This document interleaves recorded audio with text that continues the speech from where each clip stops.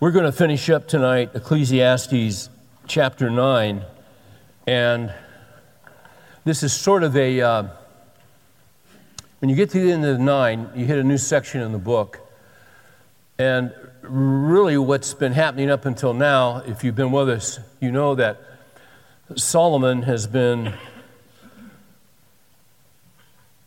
he has been looking at all of life under the sun. All of life under the sun, the term under the sun refers to the viewpoint of living life without God. It refers to what we would call the secular viewpoint. The secular viewpoint is, this is the only world that there is. We came from nothing, we live, we die, and we go into nothing. So there's no God, there's no judgment, there's no accountability. That's a very popular view today, the secular view. This is the only world that there is. But throughout Scripture, we are told, virtually on every page, that this is not the only world that there is. Jesus said this was not the only world that there is.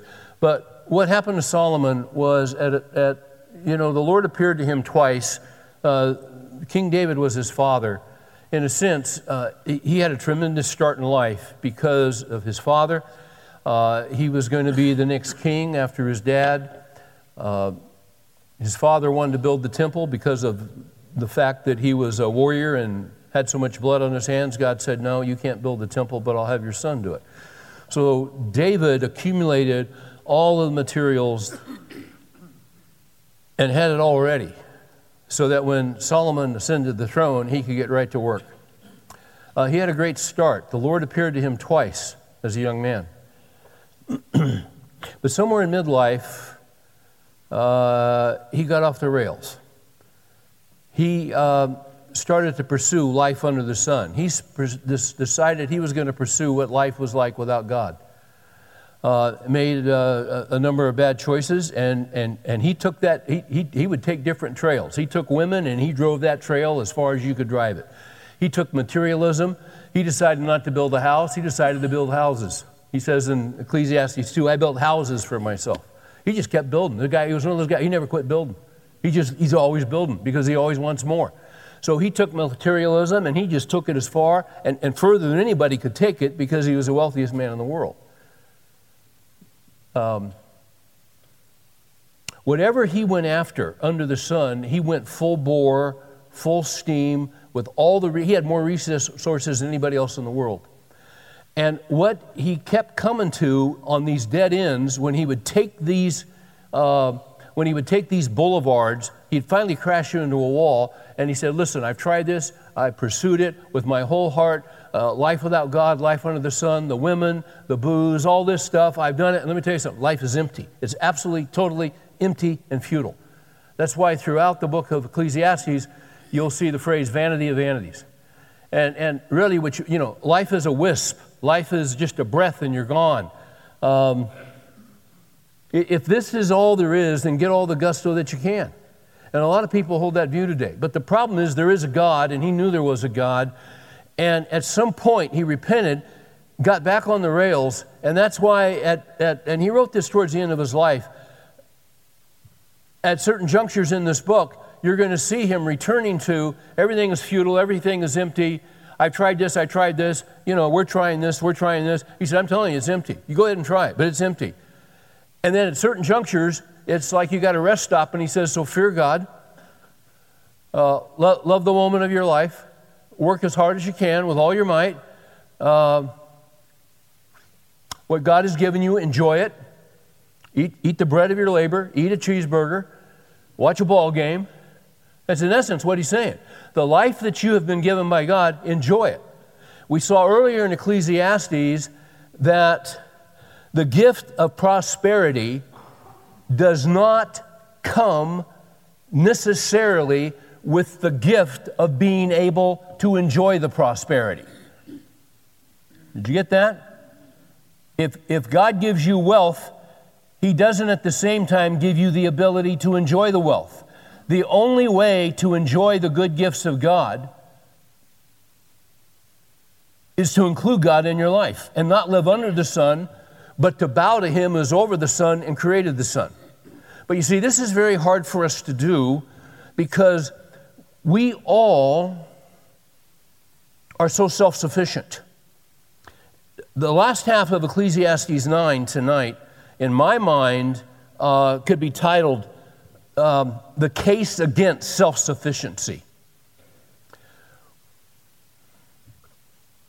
In fact, if it was a coin, so on one side you'd have the case against self-sufficiency. On the other side, you would have the error of relying upon your natural gifts. Let me say that again. On one side of the coin, and this would be Ecclesiastes 9, it would be verses 11 down through 17. So on one side of the coin, it's the case against self-sufficiency. You flip it over, and you got the error of relying upon your natural gifts. Back in the 1800s, late 1800s, there was a poem that was extremely popular. In fact, someone told me today that this poem was the favorite poem of Franklin Delano Roosevelt. It's called Invictus. It was written by a man named William Ernest Henley, who lived in England, died in 1903. This poem captures the philosophy of self-sufficiency. That I've got it together, I've got what it takes, yeah, I've got certain natural gifts, and I don't need anybody, and I got this thing wired, and no matter what life throws at me, I can handle it. Sort of the epitome of, well, you know, oftentimes we'll think back to the stiff upper lip that you'd see sometimes with the British Empire. You just suck it up and you keep going. Listen to this poem, Invictus. Out of the night that covers me, black as the pit from pole to pole, I thank whatever gods may be for my unconquerable soul. In the fell clutch of circumstance, I have not winced nor cried aloud. Under the bludgeonings of chance, my head is bloody but unbowed. Beyond this place of wrath and tears looms but the horror of the shade, and yet the menace of the years finds and shall find me unafraid. I mean, this guy's got it together. Now here are the famous lines. It matters not how straight the gate, how charged with punishments the scroll, I am the master of my fate. I am the captain of my soul. That is human pride, hubris, and self-sufficiency. And we've all been infected with it.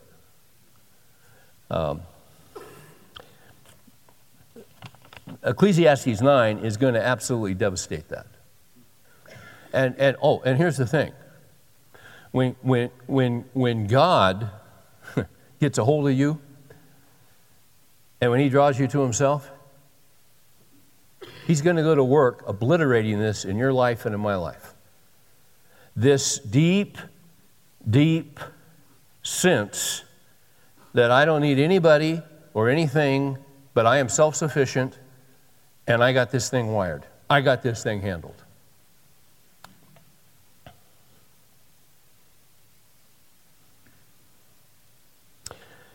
So, let's begin with verse 11. And in fact, let me go ahead and give you the 4 ideas that are here. I do this because if I don't do it at the beginning, I have learned I have a tendency to forget. And sometimes I give you 2 out of 4, sometimes I give you 3 out of 4. If I've taken enough ginseng, I give you 4 out of 4. But I don't always get it, so let me just give it to you up front. So in chapter 9, verse 11, you see this principle. The gift of natural abilities does not ensure success. The gift of natural abilities does not ensure success. That's verse 11. Everyone has natural abilities. That's not a guarantee you're going to be successful in life the way you want to be successful. So, the gift of natural abilities does not ensure success. Number 2, in verse 12, you see this principle. Unforeseen events can disrupt your very best opportunities. Unforeseen events can disrupt your very best opportunities. Isn't this encouraging? Aren't you glad you came? But you've experienced this. And, you know, if Solomon does anything, he'll tell you the brutal truth. He'll tell you the brutal facts. So verse 12, unforeseen events can disrupt your best opportunities. Then in 13 to 16, we see this principle. Calamities and defeats. Calamities and defeats can lead to wisdom and victory. That's verse 13 through 16. Calamities and defeats can lead to wisdom and victory. And then the fourth principle would be in verses 16 through 17. And I've just simply titled this, and I'll explain it. But for now, let's just say verses 16 and 17. The principle is that the wisdom of God is Jesus Christ. The wisdom of God is Jesus Christ. Okay. So, I am the master of my fate. I am the captain of my soul. Really? Okay, let's look at verse 11. I saw again under the sun that the race is not to the swift, and the battle is not to the warriors. He's going to give 5 illustrations of natural endowments, of natural gifts. Okay? I saw under the sun, now watch this, the race is not to the swift. Usually, the race is to the swift. Now, if you're swift, why are you swift? God gave you the gift. Don't ever forget that. Everybody's got different gifts. 1 Corinthians 4:7 should go here, even before I finish reading verse 11. 1 Corinthians 4:7. And what do you have that you did not receive? In your whole life, in your whole existence. You know, there's a book out, and there are different books on these concepts. One is called Strength Finder. Yeah, Strength Finder. And you can, you know, and these are helpful because they help you figure out what you're good at and what you're not good at, and that's true for everybody. Or there's the DISC profile. It'll tell you, you know, how you're wired, what your personality's like. It'll tell you, all right, yes, because if you're this way, you'll do well in these situations, but you ought to avoid these situations. You'd be good in this capacity, but this capacity here, you ought to stay away from that because you're not wired for that. We all have strengths and we all have weaknesses. Whatever strengths you have, whatever gifts you have, if you've got great hand-eye coordination, it's because God gave it to you. If you're swift, God gave it to you.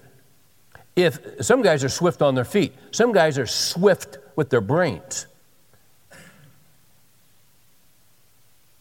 A lot of times guys that are really, really swift with their brains aren't swift with their feet.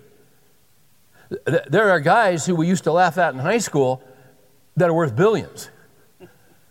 And I mean, they couldn't make a free throw if you gave them 100 years. But they can do algorithms in their sleep. And I don't even know what an algorithm is. But whatever you have that's a strength, it's God-given. Okay. I saw again that under the sun, the race is not to the swift. You think it would be, and sometimes it is. But the race isn't always to the swift. And the battle is not to the warriors. Gosh, you'd think that the battle would be won by the warriors. But sometimes warriors get defeated. They get defeated by some guy who doesn't even look like a warrior.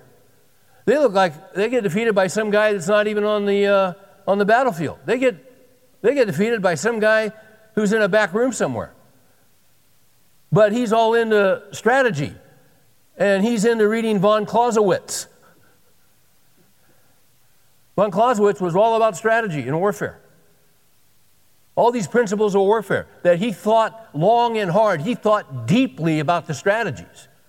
So just because you're a warrior, just because you're built like a warrior, just because you're one of those guys that's on the front line, that doesn't mean you're necessarily going to win the battle. Even though you've got the build, you got the strength, you got the capacity to fight, you can take a punch and keep going, that doesn't mean you're going to win. Okay? And neither is bread to the wise. You would think guys that are wise would always do well financially. And sometimes they do, but not always.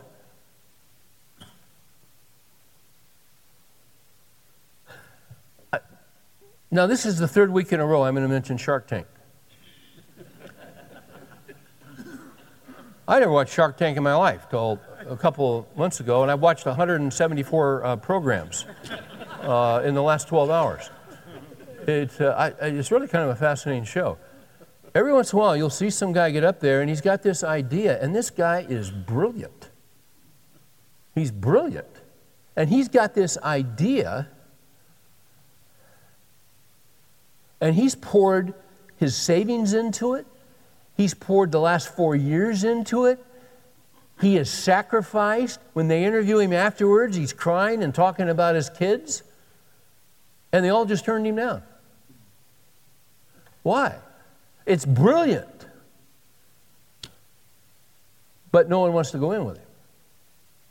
Because there's a key point he's missing, or is this he's missing. You'd think, to him, this is going to be the answer to his troubles financially. And no, actually it isn't. It's a brilliant idea, but maybe it's not needed. Okay. Neither is bread to the wise, nor wealth to the discerning. Same thing. This isn't spiritual discernment. This is, to me, the idea here behind discerning is, guys, I think with guys who are chess players. The best chess players they're thinking 5, 6, 7 moves ahead. Most guys play chess and, you're thinking the next move. This discernment here, some people have just, they're analytical and they're visionary and they're 5, 6, 7 steps ahead of everybody else. And you'd think that they would accumulate wealth. Sometimes they do, not always. Not always. Nor favor to men of ability. You would think if you've got great abilities, you're always going to have great favor, but not always. You see? At some point in your life, someone has to take a liking to you. I don't care who you are. Isn't it interesting if you look back over your life, at some point, you'll probably see that someone that you really didn't know that well, but someone who was older and more mature and maybe in your field of interest, whatever, but they just liked you. And they were motivated to help you and to kind of clear a path for you, maybe make a few phone calls for you. I had that happen to me, and there was really no reason for it. It was just favor. But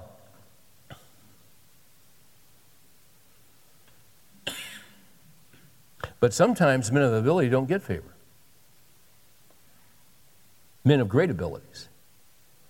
And then he goes on. So I've read this and I've broken it up. Let's read it all in one piece. 11. I saw again under the sun that the race is not to the swift, the battle is not to the warriors, and neither is bread to the wise, nor wealth to the discerning, nor favor to men of ability. Watch this. For time and chance overtake them all. That word chance would be better. It's not chance like games of chance. It's unforeseen events. There is no chance under the sovereignty of God. And you got to take the context of the whole book. The whole book is there is a God who is over the sun, who rules everything, who rules every human heart, who rules every nation, and he even rules games of chance. But this isn't really talking about chance, but let's just take chance. You see, from a human standpoint, it seems like certain things just happen. Oh, I was just lucky. No, that's the providence of God, whether you're a believer or an unbeliever. I was just lucky. It was just the luck of the draw. Oh, it was just the roll of the dice. Proverbs 16 might be 33. I'm not sure, but it's the last verse in Proverbs 16. The lot is cast into the lap. The dice are rolled.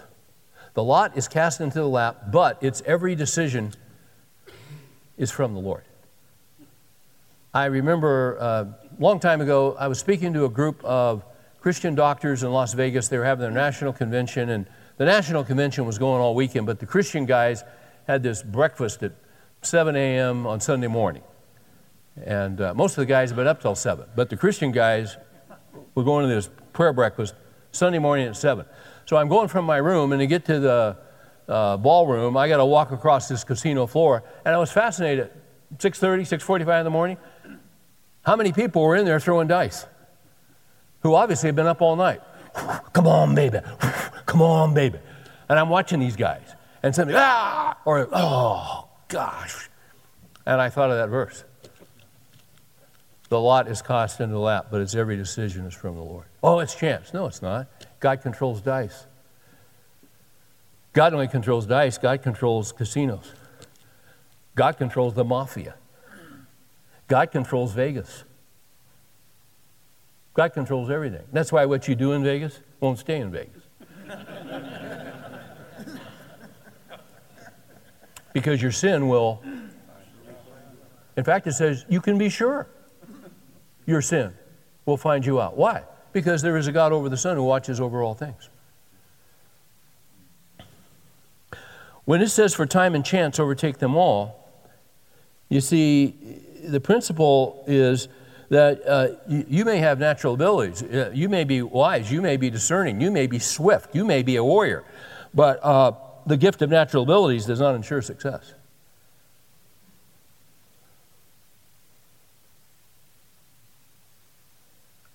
Let's look at verse 12, and then we'll come back and make some observations.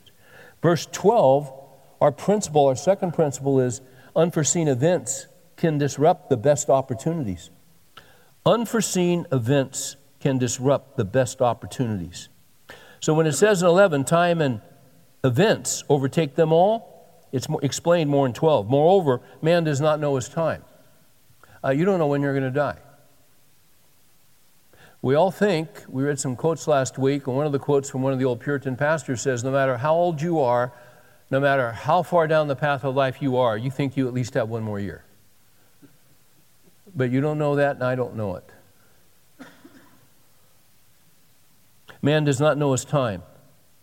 Like fish caught in a treacherous net, and birds trapped in a snare, so the sons of men are ensnared at an evil time when it suddenly falls on them.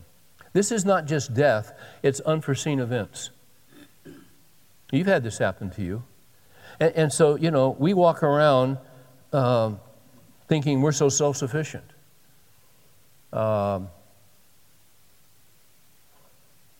am the master of my fate. I am the captain of my soul. Actually, you're a fish in a net. You're a bird in a snare. You might be doing fine, and all of a sudden your life can change with a phone call. Your life can change with an email. Can it not? And you've had it happen to you. I've had it happen to me. You're cruising along, life's going pretty good, and all of a sudden, oh my gosh, you're trapped in an unforeseen event. And it's not good news. And your natural abilities aren't going to get you out of this thing. In fact, you may have been on the verge of a wonderful opportunity that were really going to enable your natural abilities to shine and come to the surface, and you were going to be honored, and all this good stuff was going to happen to you. And then all of a sudden, something happens that you never saw coming, and you're blindsided. And you're like a fish in a trap, man. You're like a fish in a snare.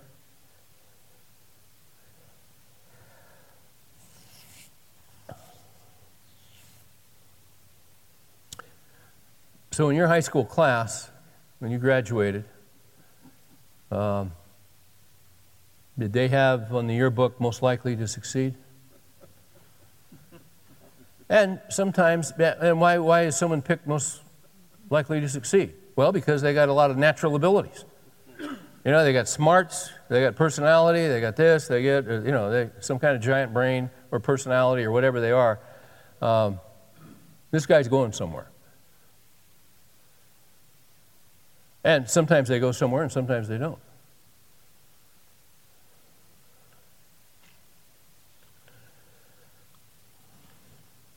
So Derek Kidner writes these words from verses 11 and 12. This is really, really good. I got a lot of commentaries on Ecclesiastes. This is the smallest, probably the most profound. Derek Kidner's. He compacts so much truth into a sentence. It really irritates me that I can't do this. But I didn't get that. He has a unique gift. Listen to this. He's talking about verses 11 and 12. Time and chance are paired, no doubt, because they both have a way, watch this, of suddenly taking matters out of our own hands. You see, I'm the master of my fate. No, you're not. I'm the captain of my soul. No, actually, you're not. This is obvious enough where chance is concerned, for providence operates in secret and to a man's view is largely made up of steps into the unknown and events out of the blue, any of which may change our whole pattern of existence in a moment. With regard to time, Ecclesiastes 3 said there's a time to be born and a time to die, and so on. That chapter has already shown how relentlessly our lives are swung from one extreme to another by the tidal pull of forces we do not control. That's brilliant.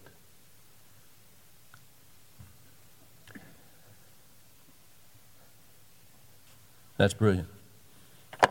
We are pulled by the tidal pull of forces we do not control. And the one behind it all is Almighty God.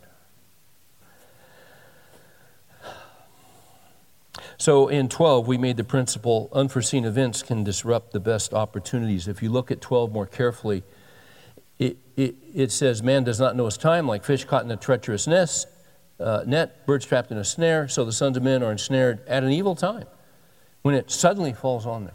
See, this is what you would call, when something that's not good interrupts your life, and interrupts your plans, and interrupts your dreams, and interrupts your opportunities, and it comes out of nowhere suddenly, that can be not just disappointing, that can be an absolute calamity in your life. Let's look at 3 verses. Let's go to Jeremiah 9:23. You say, well, you know, Steve, actually, I've been doing pretty well. I'm a pretty self-sufficient guy. I've done really well. I've built some amazing buildings. I've built some amazing companies with some amazing people. And everybody likes me. And I get along with everybody. And I've been very successful. My hair is weird, but I've been very successful. I mean, I don't know. I'm just talking off the top of my head here. We've all done this. We've all done this. Look at Jeremiah. We all tend to boast. Why would we boast? Well, because we're self-sufficient. Were you a great athlete? Some guys are, some guys aren't. And some guys are good athletes, but other guys, they're a step above. They're in another league, literally. So let's go to Jeremiah 9. And here's what we tend to do. We tend to boast of what we've been given. If whatever your skill set is, it's really easy to boast about and to think, this is something you've done.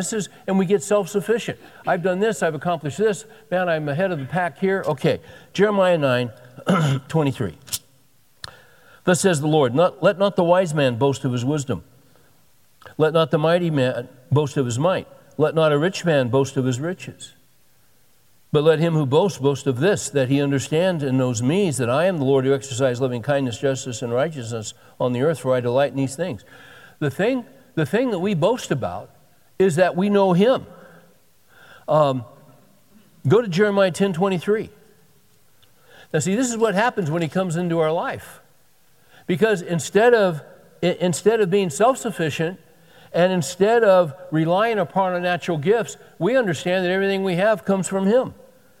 Now look at Jeremiah 10:23.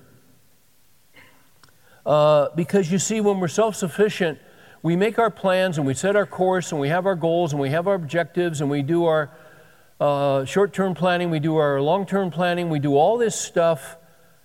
And then look at this. I know, O Lord, that a man's way is not in himself, nor is it in a man who walks to direct his steps. We think we do direct our steps. We think we do set the course of our lives. We have plans, but Proverbs, if I'm not mistaken, Proverbs 16 says, the mind of man plans his way, but the Lord directs his steps.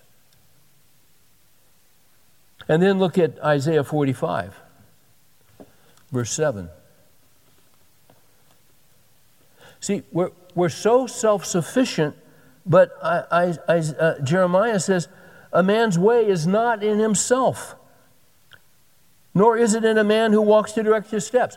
You never know when you're going to hit a snare. You never know when you're going to hit a trap. Let's go to Isaiah 45, 7. Give me a second here.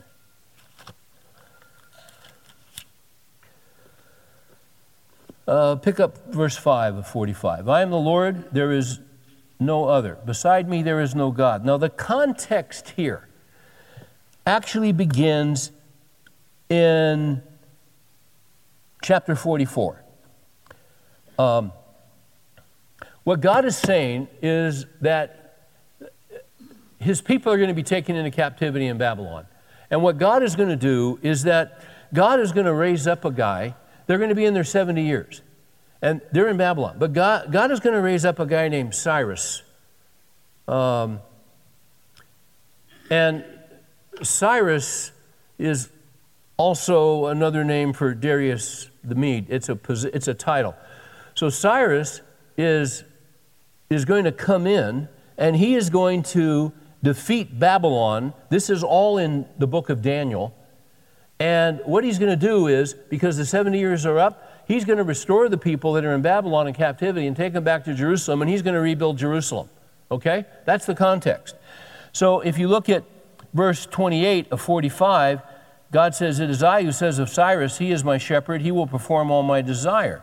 He declares of Jerusalem, she will be built, and of the temple your foundation will be laid. This Cyrus is going to do this for the Jewish people. Thus says the Lord God to Cyrus his anointed, whom I have taken by the right hand to subdue nations before him, and to loose the loins of kings. Go down to verse 4. For the sake of Jacob my servant, and Israel my chosen one, I have also called you by your name, I have given you a title of honor, though you have not known me. This guy's not a believer in the living God. Verse 5, I am the Lord, there is no other, beside me there is no God. I will gird you, though you have not known me. By the way, he's talking to Cyrus, and Cyrus won't be born for 150 years. Did you catch that?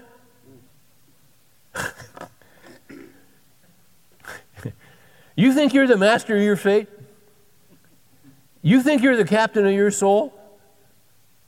God's talking to this guy a century and a half before he's born and telling him this is what's going to happen. We are not the master of our fate. We're not the captains of our souls. God is. And you see, once you begin to grasp this is a pretty strong case against self-sufficiency. Is it not? Look at verse 7. I am the one forming light and creating darkness, causing well-being and creating calamity. I am the Lord who does all these things. That's a wild verse. Do you have well-being in your life? Do you have peace in your life? Well, where does it come from? It comes from the Lord. All right, here's another question. Do you have some calamity in your life? Where does it come from? See, this fits Ecclesiastes. Remember Ecclesiastes 7? Consider the work of God. Think about the work of God. Who can straighten what he has bent? In the day of prosperity, be glad, of course, because you have well-being in prosperity. In the day of prosperity, be glad. In the day of adversity, consider, think, because God has made the one as well as the other. These times in life, when you find yourself suddenly trapped, ensnared by unforeseen events that you never saw coming, that have disrupted your life and disrupted your plan, these are from the hand of God. Calamities are, because calamities And there are degrees of calamities, but calamities get our attention. Calamities cause us to hear. Calamities shake us to the very core of our existence. I read Invictus, I am the master of my fate, I am the captain of my soul, written by Henley. A man who lived at the same time as Henley was a man named J.C. Ryle, John Charles Ryle. John Charles Ryle, J.C. Ryle, was a tremendous preacher and writer of the gospel of Jesus Christ. His stuff is worth reading. He wrote a book called Holiness. He's just dynamite. He died in 1900. Henley died in 1903. So they were both Brits, were contemporaries, but two completely different paths. J.C. Ryle, his story is a fascinating story. I just need to give you 2 words to explain his life. Downton Abbey. He was the eldest son in Downton Abbey. Only it wasn't Downton Abbey, it was, what was it? It was, I'll tell you in a minute. Their 1,000-acre family home was Henbury. Henbury. Let me read a little bit of this to you. Because this guy, you talk about natural gifts. You talk about giftedness on every front. This guy was, in England, was an amazing, legendary rugby player. He was famous. He was brilliant. He was wealthy. I mean, this guy had it on every front.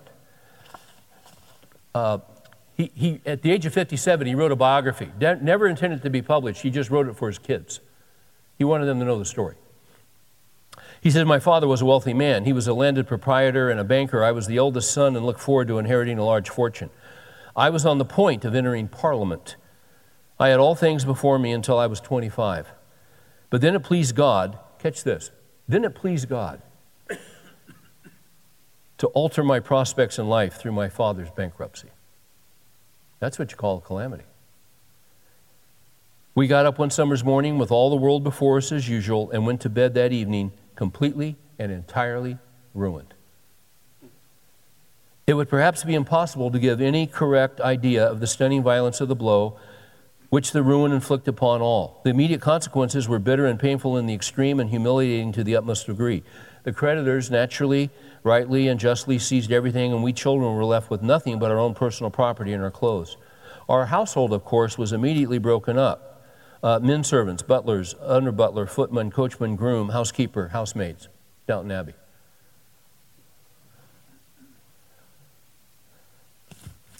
He had become a Christian just the year before this happened. This was catastrophic. This was a calamity. He goes on and he says this in his biography for his kids. With all the world before me, I lost everything and saw the whole future of my life turned upside down and thrown into confusion. See, this is what happens when calamity strikes us. It totally confuses. Because we were making sense out of our life. We had our plans and our hopes and dreams and objectives. And then now we're suddenly confused because, well, we're just stunned. We're shocked. We're in vertigo.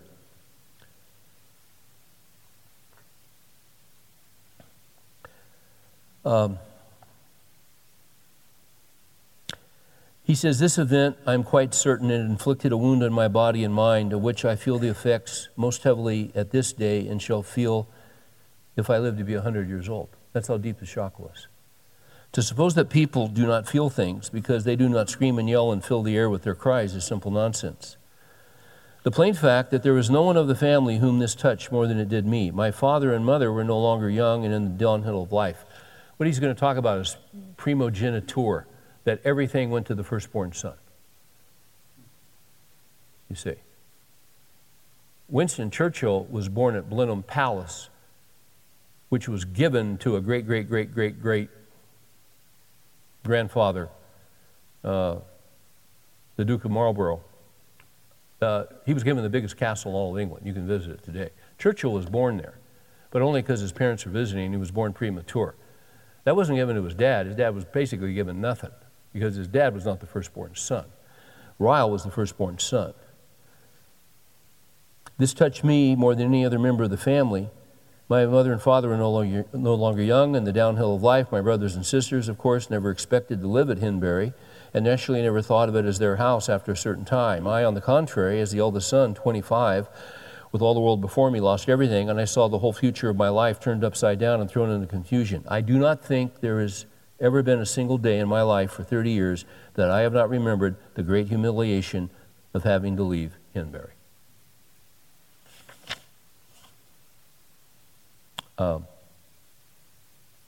He says, ever since I left there, I have never felt at home, but I'm a sojourner and a dweller in lodging. He had no clue what he was going to do, but God had a clue. In England, this was huge because of the class system. This was huge.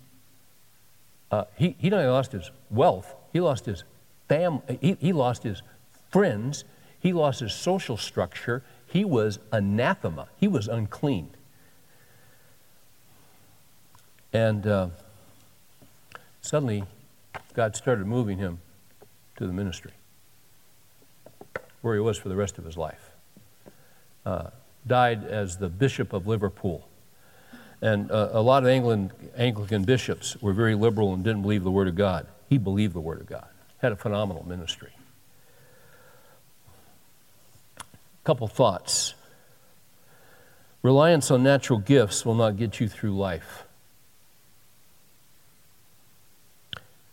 I told you last week, if you were here, that I was talking to a friend of mine I've known for a long, long time, and he was reminding me of a conversation we had almost 40 years ago, and I was a young pastor, and I made a statement to him. And I said, I made the statement because I was young and stupid. That statement revolved around natural gifts. And I had, shortly after that statement, because I had such a tendency to rely on my natural gifts, God took me through a very, very deep and painful and cataclysmic depression that I thought was going to finish me. It was shocking. It was stunning to me. Here's the thing about guys who rely on natural gifts. If you've got certain natural gifts, it's easy to slide by on your natural gifts. And you never develop self-control. You never develop discipline. You never develop certain things that you need in order to plod through life, because let me tell you something, the race is not to the swift, the race is to the plodders. And you've got to learn to show up every day. Some guys have great gifts and they never develop anything. I remember when I was a young guy in seminary, there was a guy in ours who was a tremendous gifted guy who was the golden boy. But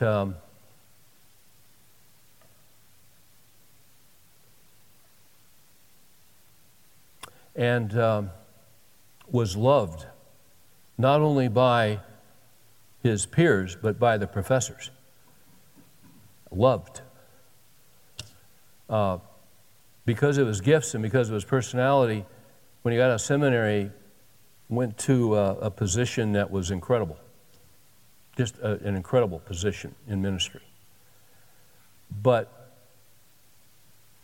he always took moral shortcuts. I shouldn't say that. That's too strong. He often would take moral shortcuts. He never developed his character, did not develop his self-discipline, did not develop his self-control, did not develop his character. He just worked on his gifts. And he wound up in ruin. Another observation. God designs disappointments and calamities to drive us to Him. For you see, we need to rely on the one who gave us the gifts instead of relying on the gifts. That make sense, guys? Let's look now. Let me give you the third principle. By the way, my clock, I've got 6 zeros on my clock. I guess the water pressure affected the clock. Or maybe I'm out of time. I have 7:46? Okay. Is that Central Time? Do you know? Ron, okay. I'm just flying blind here. I'm just reading the instruments. Let's wrap this up. Let's go to verses 13 and 16 where we see the third principle. And the third principle is this, because we all have these calamities, we all hit the wall at some point. Calamities and defeats can lead to wisdom and victory. Calamities and defeats can lead to wisdom and victory. Verse 13. Before I read this section of verses, I was getting in my car today, and I got a text as I was getting in the car. Hey, Steve, it's been 9 years since I was at that conference you did. 9 years ago today that I was at that conference in the Metroplex.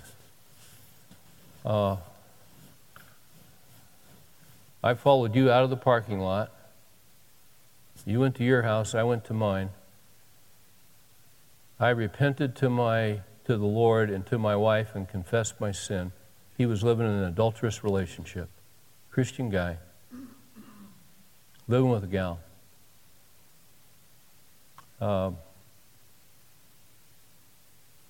He said 9 years ago today.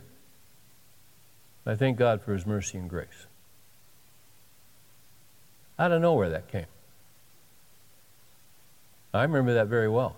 I didn't even know he was there.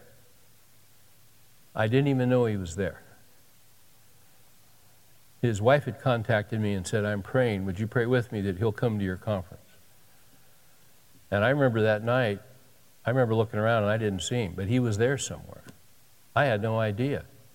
And then I was dreading, I was afraid she was going to contact me again, and she did, and she said, you'll never believe what happened. And I was shocked. And since then, what God has done. This guy went off the rails. Now, he and his wife have a ministry to those who are in similar situations. It's taken years to rebuild trust. But you know what? Out of the calamity, God's brought incredible victory. Let's look at verses. And can I say this? In his life, God's brought incredible wisdom. So let's go back to Ecclesiastes 9:13. Watch this. Also I came to see as wisdom under the sun, and it impressed me. There was a small city with few men in it, and a great king came to it, surrounded it, and constructed large siege works against it. If you go to Israel, you can go to a fortress on the hilltop called Masada, where the Jews made their last stand, and you can see the ramp that's still there, that massive siege works that they came and built and took those guys. When they got up there, they'd all committed suicide. But to see that, it's staggering. And so this is the story, a similar story. Small city, few men in it, great king came to it, surrounded it, and constructed large siege works against it. Watch this. But there was found in it a poor wise man, and he delivered the city by his wisdom. Yet no one remembered the poor man. So I said, wisdom is better than strength. See, men love being strong. We love being physically strong. We love being mentally strong. We love having all of our faculties. As we get older, we lose them. Sometimes our memories go. Our physical strength goes. It's not fun and it's not easy. We love being strong.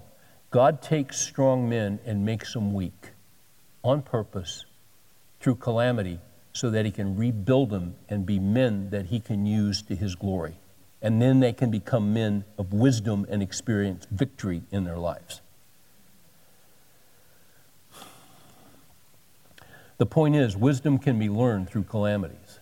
This is very important. God doesn't waste these things. These are planned events that are designed to turn us towards Him. Now, here's what's interesting. He made a statement here, and we could fly right by it. Here was a wise man that delivered a city, but you know what happened to him? No one remembered that man. There will be times in life where, can I tell you something? Part of self-sufficiency is being used by God and nobody gives you credit. There's a principle for you. If you're after credit, you need to grow up in Christ. It's about giving glory to God. Have you ever felt like you've done something for the church or for someone in ministry and then they forgot about you and you're upset about it? You shouldn't be upset. Just give God glory and keep moving. There'll be times when you're forgotten. You know what? They forgot Joseph. Joseph was in prison. He hadn't done anything wrong. He was following. He was in prison. He interprets the dream. He says to the one guy, you're going to die. To the other guy, you're going to live. And on the way out to the one guy, he says, don't forget me. What did the guy do? He forgot him. So Mordecai heard about a plot to bring down the king, and he reported it to the bodyguard, and the bodyguard reported to the king, and they took the two guys, and they discovered the plot, and they saved the king's life. And you know what they did? They forgot. Until the right time. Until the right time. Oftentimes, God will use you in a way, maybe in a significant way, but others get credit. Don't let that bother you. Just give glory to God that you were used. And just get under the authority and get under the mercy and just keep going. Okay? That's how you learn to become a servant. Don't get bitter, don't get mad, don't get angry, don't write blogs. Just follow Christ. It's also possible that your wisdom will be rejected. Look at verses 16 and 17. And I want to say three things in verses 16 and 17. But the principle in verses 16 and 17 is the wisdom of God is Jesus Christ. That's a statement from 1 Corinthians 1:30. The wisdom of God is Jesus Christ. So if you want the wisdom of God, listen to Christ. Read his book. Okay. Now let's see what 17 and 18 say. The words of the wise heard in quietness are better than the shouting of a ruler among fools. Man, I've got some stuff here from some commentators who wrote 40 and 50 and 60 years ago, and they're writing about the shouting of rulers and those who want to be rulers, and you'd think that they're talking about the primaries going on in our nation right now. But it's always been that way. Notice what he says. He says, the words of the wise heard in quietness are better than the shouting of a ruler among fools. Note this. If the wisdom of God is Jesus Christ, here's my first point. We get wisdom by listening to Christ in quiet. The guy that I told you who sent me the text, have there been changes in his life? Yeah. Guy very successful, had a lot of gifts. He starts his day, he gets up in the morning and he grabs his Bible. I have a friend in Atlanta who told me recently, he said, Steve, I get up in the morning, I get my Bible, I go to my den, and I turn on that fireplace. If it's under 70 degrees outside, I turn on the fireplace. First thing in the morning. Everybody's in bed, everybody's asleep. I got my coffee, I got my Bible, I got that fire, and I read the Word of Christ in quiet. That's how you get wisdom. You get wisdom by reading the words of Christ in quiet. Secondly, then in turn, and this is what the text is saying, we speak wisdom quietly. You don't have to bang a drum. You don't have to raise your voice. Wisdom is wisdom. Isn't that what that says? The words of the wise heard in quietness are better than the shouting of a ruler among fools. And then look at 18. Wisdom is better than the weapons of war, but one sinner destroys much good. What does that mean? Well, just think about it. One sinner destroys much good. I give you a lot of illustrations. The best illustration is Adam. If you read the account of creation, God would create, He would create, He would create, and God would say, and it was good, and it was good, and it was good, and it was good. And one man and one woman came along who thought they knew best and who gloried in their own self-sufficiency, and they ruined it all. I've ruined good, you've ruined good. But you see, the wisdom of God is Jesus Christ, because Jesus, and I think I said this last week, Jesus was the Lamb of God before the foundations of the world. Jesus was the Savior before there was sin. Is that not staggering? So God, why don't you just change the plan?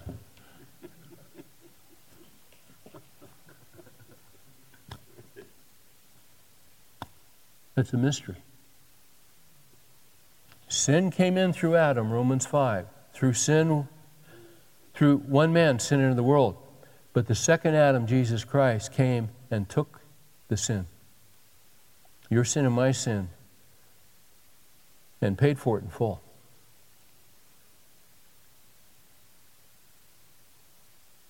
One man can destroy the good of wisdom.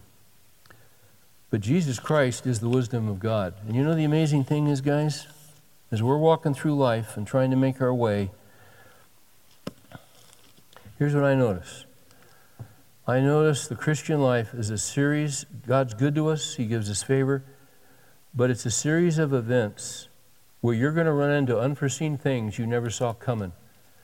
And they're all designed to point you to Jesus Christ and to throw yourself on His mercy.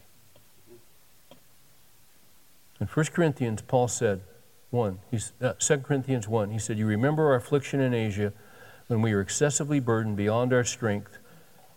This is a calamity, so that we despaired even of life itself. And then he goes on and talks about that this happened to him in order that he would not trust in himself, but in Jesus Christ who raises the dead. The wisest way to live life is by listening to Christ and His Word, and then putting it into practice. The unforeseen events, He'll get you through them. But He'll use them to make you a better man. They're painful, they hurt, the effects may stay with you until you take your last breath. But as David said, it was good for me that I was afflicted. Let's pray. Thank you, Father, for your word, for your truth. For the guys that are struggling and really hurting tonight, I pray that you would encourage them, that you have not forgotten them, but that you've got their front, you've got their back, and you've got their flanks. And you'll get them through. Faithful is He who called you, and He will bring it to pass. In Jesus' name we pray. Amen.